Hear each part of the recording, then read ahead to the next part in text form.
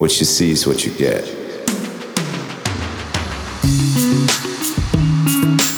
Hello, my name is Pastor Chris Miller, and I am your host on the PC Speaking Podcast, where we are equipping Christians for life. Welcome back to the PC Speaking Podcast, where we are equipping Christians for life. Well, where are we this week? We've pretty much finished up our series on types and shadows. We're going to be beginning to look towards some Christmas stuff. I'll be in and out over the next couple of weeks. Going to have somebody filling in for me, in the church. I may or may not have time to put out a podcast. I'll have a couple out before Christmas. But a lot of work going into the New Year Bible reading program, which I'd certainly love to have you along for that. We're going to put out a daily podcast of Bible reading. It's going to be the reading for the day, a brief overview, and a few devotional thoughts, questions to meditate on. And that's going to be out every single day for the next year for the year 2024. Looking forward to that. I've been working hard on it. It's definitely time consuming, but we're going to get there. We used a New Testament passage last week to expound on the life of Noah, and we're going to revisit that same passage again this week, Ephesians chapter 2. I think last week we talked about verses 8 through 10. This week we're going to look at verses 1 through 10 and just read the whole lot. So if you'd like to follow along, if you got a Bible device, phone, whatever, or you can just listen. Ephesians chapter 2, verses 1 through 10 say, "And you were dead in your trespasses and sins, in which you formerly walked according to the age of this world, and according to the prince of the power of the air, the spirit who now works in the sons of disobedience. Among them we all also once lived in the lusts of our flesh, doing the desires of the flesh and of the mind. And we were by nature children of wrath, even as the rest. But God, being rich in mercy, because of his great love with which he loved us, even when we were dead in sins, made us alive together with Christ. By grace you have been saved. And he raised us up and seated us together in the heavenly places in Christ Jesus, so that in coming ages he might show us the surpassing riches of his grace and kindness toward us in Christ Jesus. For by grace you've been saved through faith, and this is not of yourselves, it is the gift of God, not of works, so that no one should boast. For we are his workmanship, created in Christ Jesus for good works, which God prepared beforehand so that we should walk in them." Well, if you do happen to be following along in your Bible, leave it open to that passage. We're going to come back to this in a bit, and it'd be good if you could follow along. Here in Australia, if you're in Australia, you'd already know this, but if you're somewhere else in the world, we have religious instruction classes here in public schools. And I used to teach those classes at state schools, in several different schools in the local area. And I did that for about 10 years. And it's interesting when you do that, there's a wide variation in the culture and environment in different schools, classes, teachers, and students when it comes to teaching the Bible in a public school. And obviously there will be some friction with teaching religious classes of any kind in a public setting. Christians taught the majority of those classes. That is obviously the majority religion here in Australia, as it is in Western culture in general. But they weren't the only ones teaching religion in the public schools. There was a couple other faith groups involved. I think Baha'i was one of them. And there was one other one too, but I don't remember what it was. It's really irrelevant, I suppose. But there were some classes and teachers who were very receptive to that teaching, to my presence there, and others who were anything but. One of the things I always found interesting was how the beliefs of the people at the school didn't necessarily determine how they felt about what I was doing. I had an atheist principal, for instance, once, who was very welcoming. And I experienced varying degrees of success in that ministry. The atheist principal, I think, even though he was an atheist, he understood that the Bible was at the foundation of Western culture, and for young people, anyone, to understand their culture, they really need to have some knowledge of the Bible, whether they believe it or not. It's a helpful thing to know.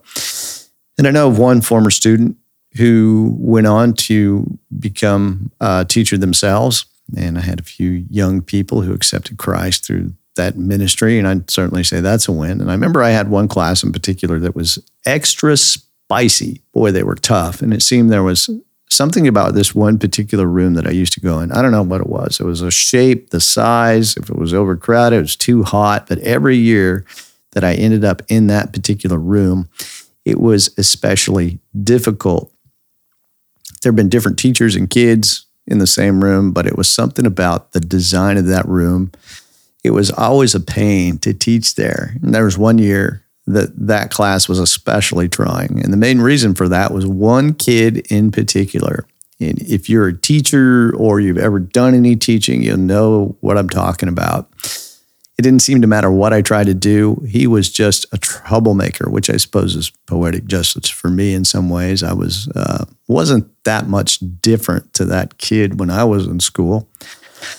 But I was constantly having to stop my class and deal with this one kid, and I'd make him sit in a different place. I'd try to put him in a place where he couldn't cause trouble, but man, he would just find a way.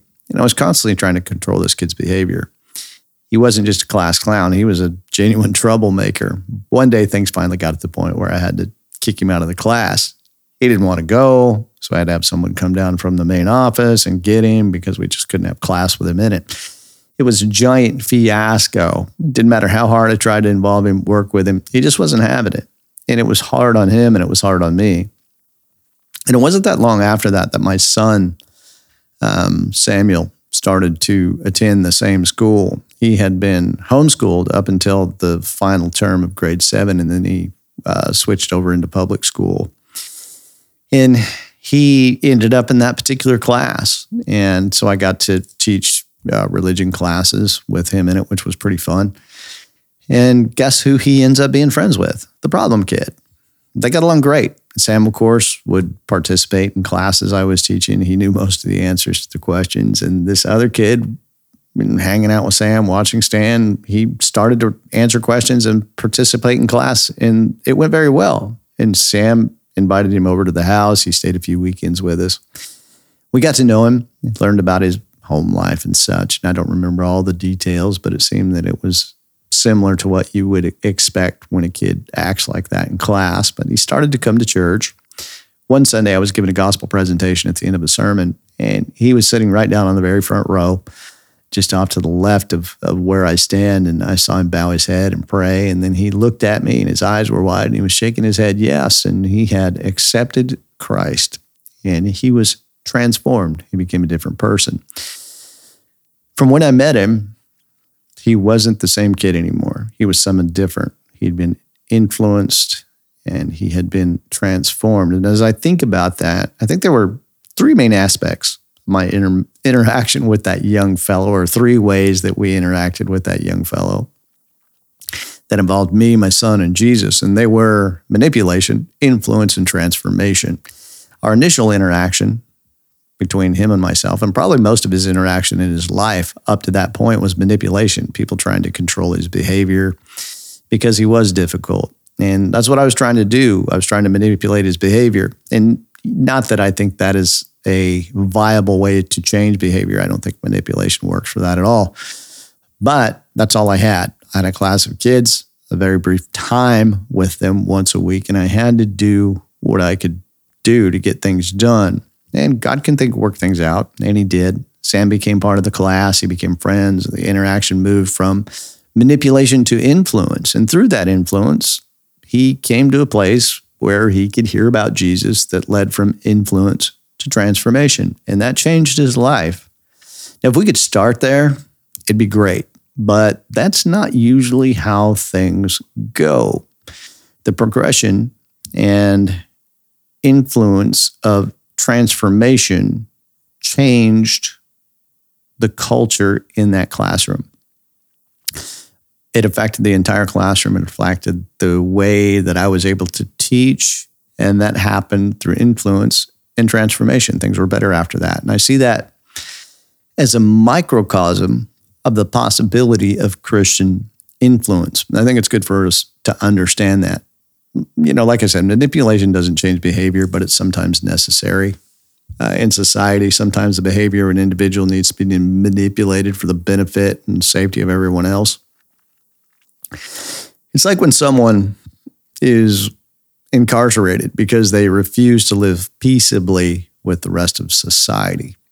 I don't think you can change by behavior by manipulating it. It's like trying to legislate morality. It just does not work. If it did, we wouldn't need a judicial system, a police force, or a prison system. Manipulation versus transformation is something that Christianity, to varying degrees, has struggled with. It's not just a Christian problem, it's a human nature problem. You can see that friction in Jesus's interaction with the Pharisees. Jesus brings liberty, whereas the Pharisees tried to manipulate people and put them in a behavioral prison of sorts, put burdens on them that were unnecessary, tried to control, manipulate. And I've seen many Christian families and churches that have lived by that manipulation rather than transformation. There's a lot of weird, what would you say? Especially in more hyper-fundamentalist type churches, there tends to be an undercurrent of that strange manipulation versus transformation. And the idea is that as long as we put up a front for others, it looks like what we think Christianity should look like, we're good, as long as we can hide what's really happening. Here at the church where I pastor, Hinterland, we have had, there's been a lot of people come to our church because we're pretty, traditional. We're a soft landing for people who have been coming out of cults in the past. We've had a lot of people come to the church like that. And it's interesting as I listen to their stories, they all tell very similar stories about how the cult they were a part of tried to manipulate their behavior, but the reality was that nobody really changed their behavior. They just hid what they were doing.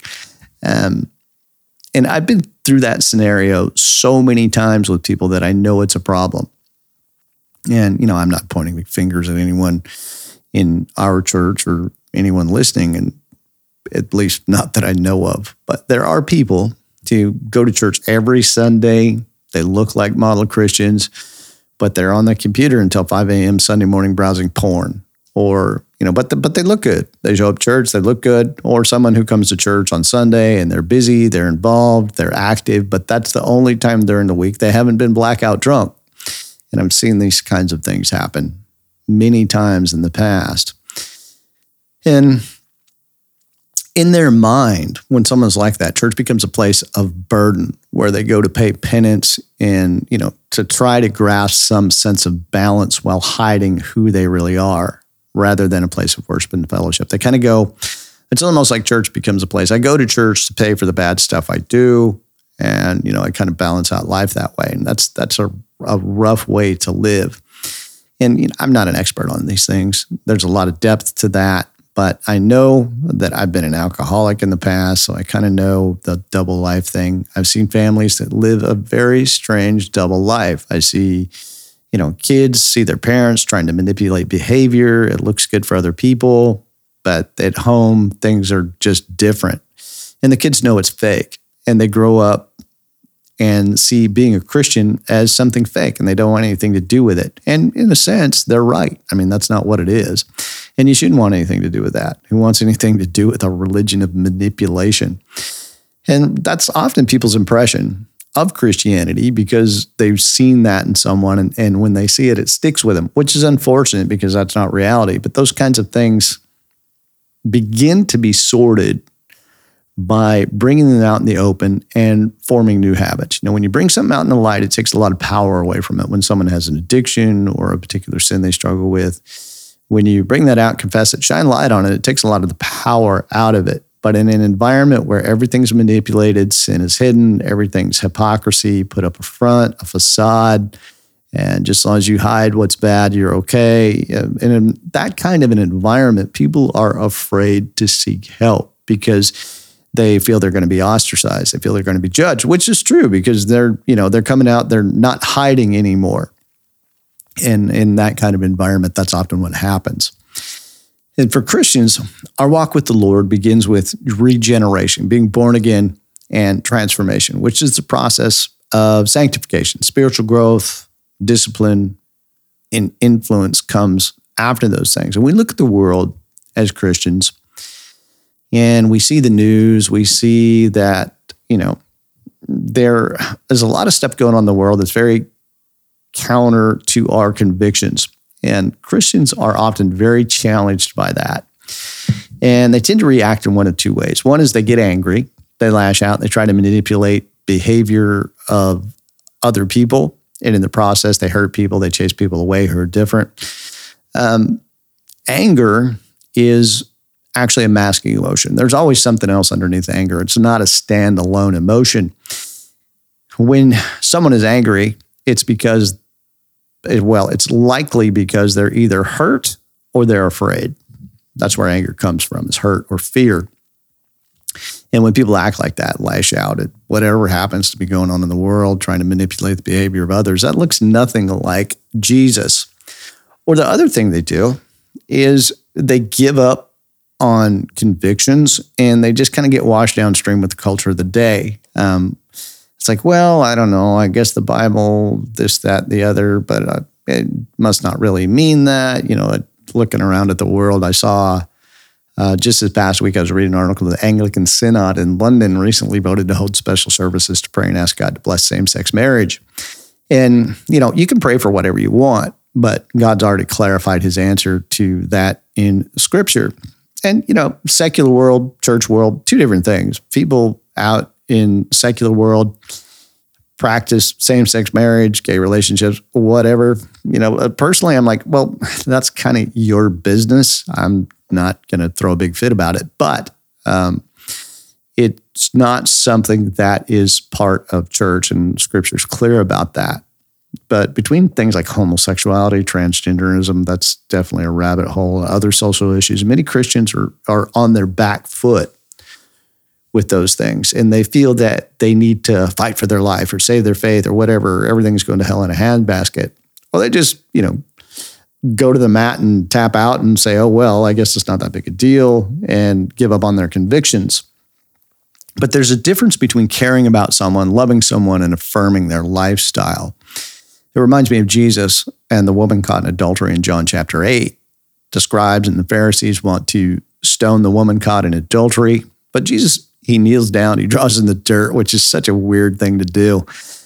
But the Bible doesn't tell us what he writes in the dirt, but I have my own theories about it. I'm thinking it was something along the lines of Jesus is writing these guys' names in the dirt, and he's writing the things that they've done in the dirt. And I think the reason the Pharisees wanted to stone this woman is probably because they were all sleeping with her and they were afraid she was going to start telling people and it was going to ruin the fake righteousness facade they were putting up. But that's just me. The Bible didn't say anything about that. But Jesus tells these guys, the Pharisees and the scribes that have brought this woman out to stone her, he tells them, let him who's without sin cast the first stone. And then he draws some more in the dirt. And these guys just kind of gradually dissipate. And Jesus asked this woman, where are your accusers now? And they had all left. And Jesus saves this woman's life. He keeps her from, being stoned. But he also says to her, go and sin no more. So he saved her life. He cared about her, but he didn't affirm her sin either. He said, go and sin no more.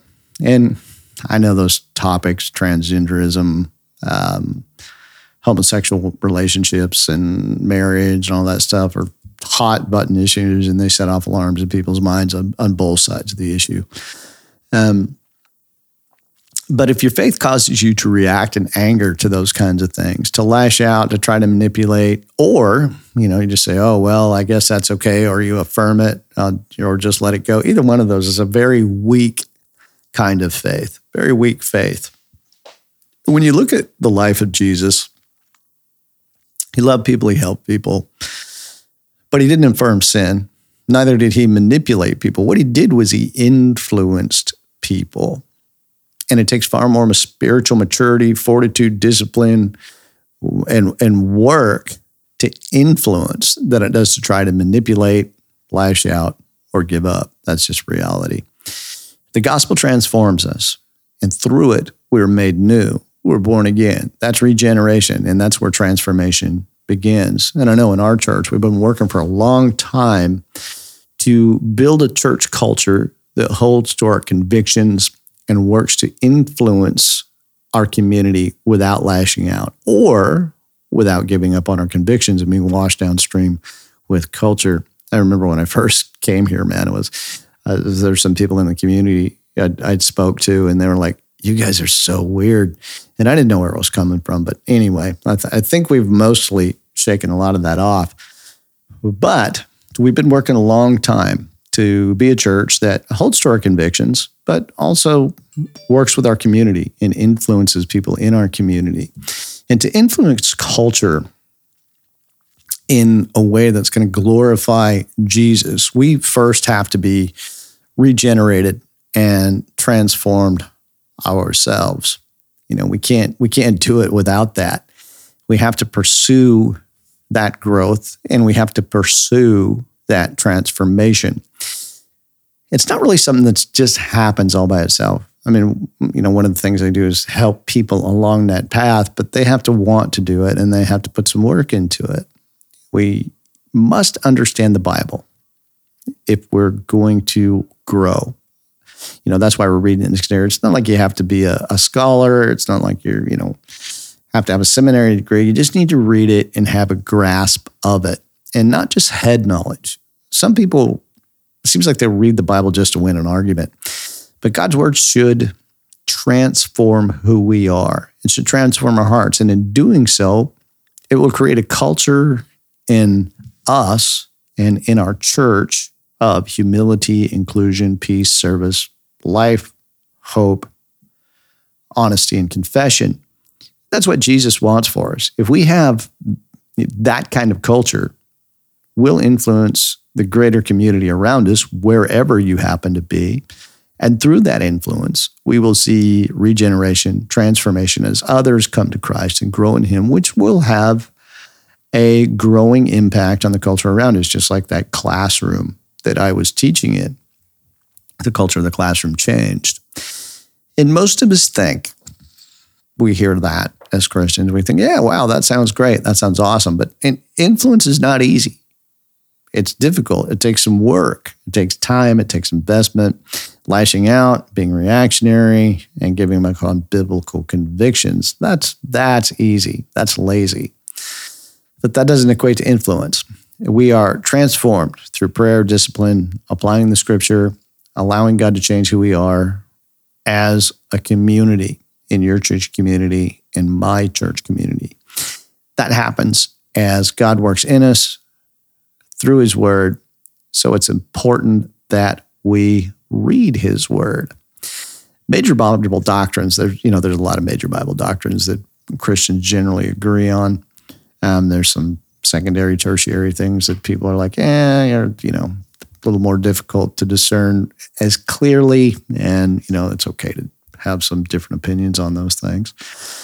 Major Bible doctrines like regeneration, justification, sanctification, those doctrines change who we are.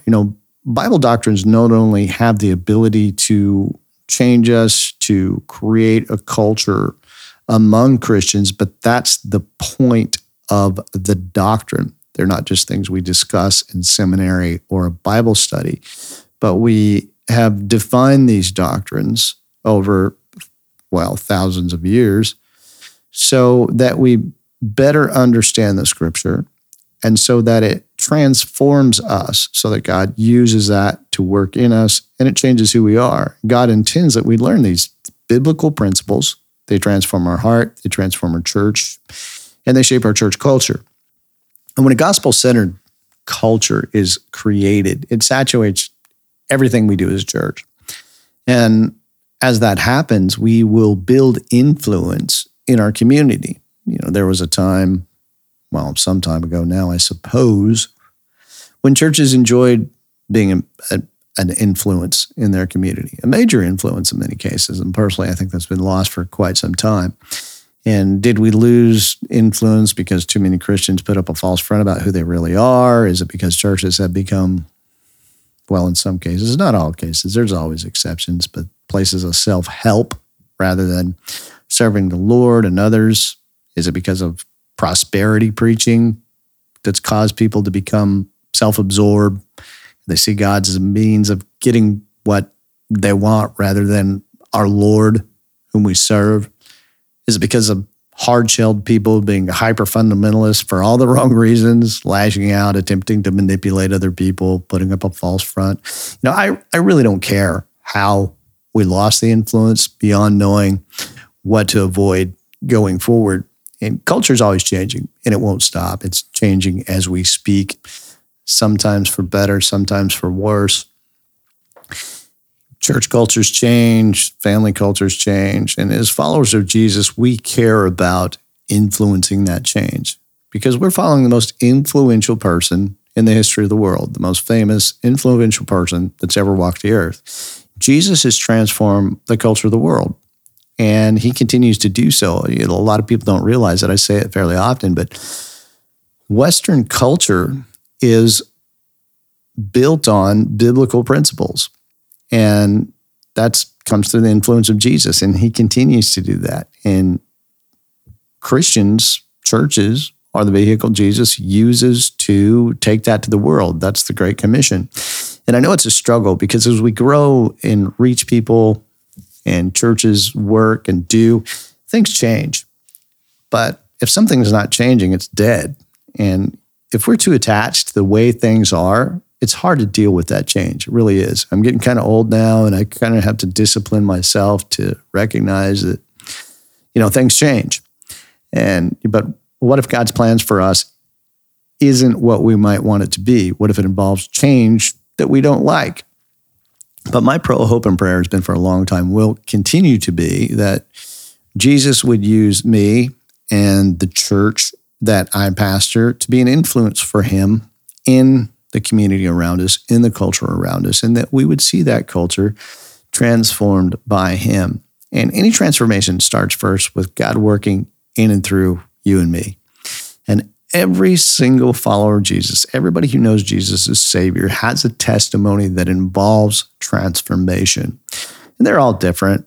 Some are far more dramatic than others, but everyone who's a Christian has one. And like I say, some may seem more dramatic, but the fact is they're all pretty dramatic when you think about what it really means to be changed from a lost and sinful person who is dead in trespasses and sins to being made alive and a child of God. And that begins with regeneration.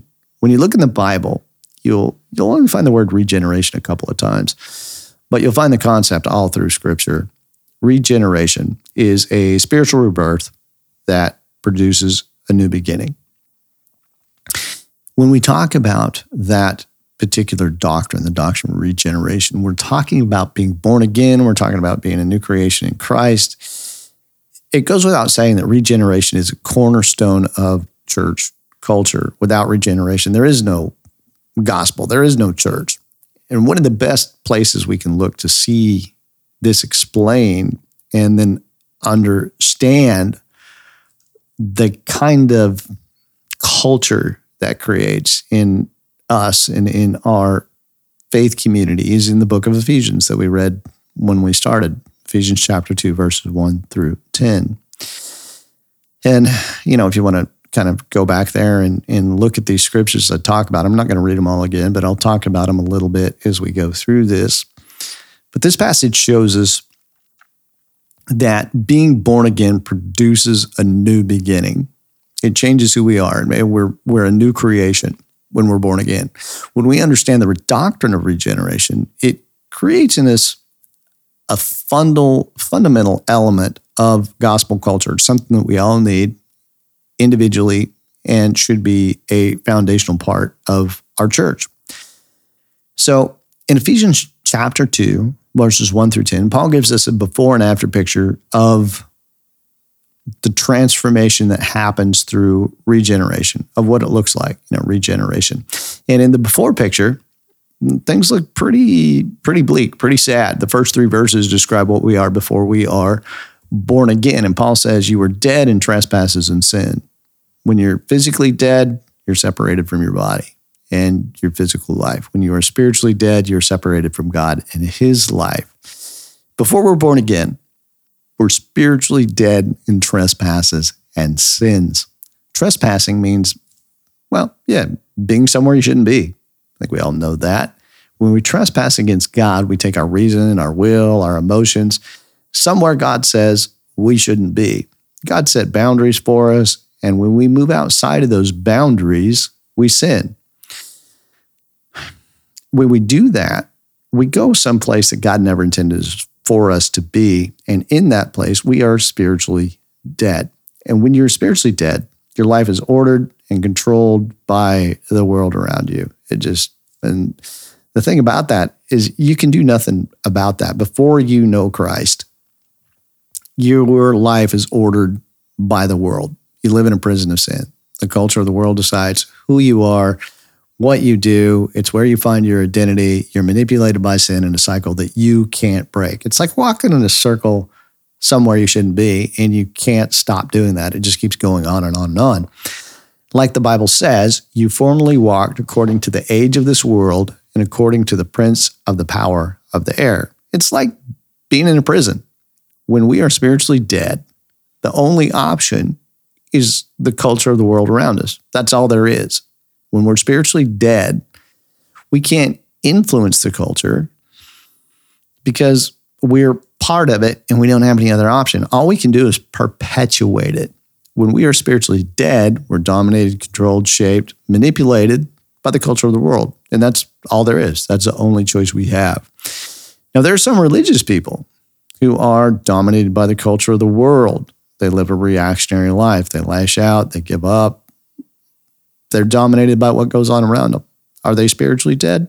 That's not for me to say. But I would say their growth is at the very least stunted and transformation has all but ceased. And the Bible tells us that the course of this world is set in order by the prince of the power of the air, Satan himself. And while subject to that system, we are the object of God's wrath. This is very important to remember. This is kind of a major point of what we're talking about today. And this goes along with verse 3. It says, if you're a saved believer, Jesus is your Savior now, but don't forget where you come from. That's kind of the point. And Paul says, we also once lived in the lusts of our flesh, doing the desires of the flesh and of the mind, and we were by nature children of wrath, even as the rest. So we were, by our very nature, an object of God's wrath, just like everyone else. And when we are spiritually dead, we're slaves to sin, just like everyone else. And the only difference is found in Jesus, and he gets the glory for that. And then we see in verse 4 these words. It says, but God. It doesn't say, but you turned your life around, or but you got yourself on the straight and narrow. It says, but God, who is rich in mercy because of his great love for us, made us alive together with Christ. He saved us by his grace. And in all the endless ages of eternity to come, those who are in heaven will be a shining example of God's grace. And I hope that's you. It is because of the grace of God that this is possible. And as we talked about with Abraham, Moses, Noah over the past few weeks, they were made righteous because they believed God. Romans talks about the free gift offered to us in Romans chapter 5. And when it comes to that free gift, a free gift, all you can do with the free gift is accept it. You know, if you trade for it, it's not free. If you work for it, it's not free. All you can do with a free gift is accept it. You decide to accept it. You believe God, just like Abraham, it was counted to righteousness. For him, the same is true for us. It's when you believe God, trust Jesus, that you are set free from the prison of perpetuating the sin of the world. That's what happens when you believe God. When you believe the gospel, believe Christ died for you. We are regenerated as a new creation in Christ when that happens. Created to do good things that God has prepared for us to do. We're no longer trapped walking in a circle in a place we don't belong. And we're walking in the good works God has planned for us. Before you know Jesus as your Savior, you don't have any other options but to be shaped by the culture of the world. You're trapped. But when you know Jesus is your Savior, you are set free. And if you have experienced that, you know that there is another culture. You know that there's another way of life. You know there is something better. You know that there is gospel culture. And knowing that, what should that create in us? And when we think about where we are without God, trapped in sin, destined to perpetuate a sinful culture, helpless, hopeless, but God rescued us because of his love and grace. What should that create in us? It should create humility. It should create a culture of humility in and among us. What God has done for us should humble us. It should create a lack of pride. It creates a culture of humility. Humility doesn't manipulate. It doesn't lash out.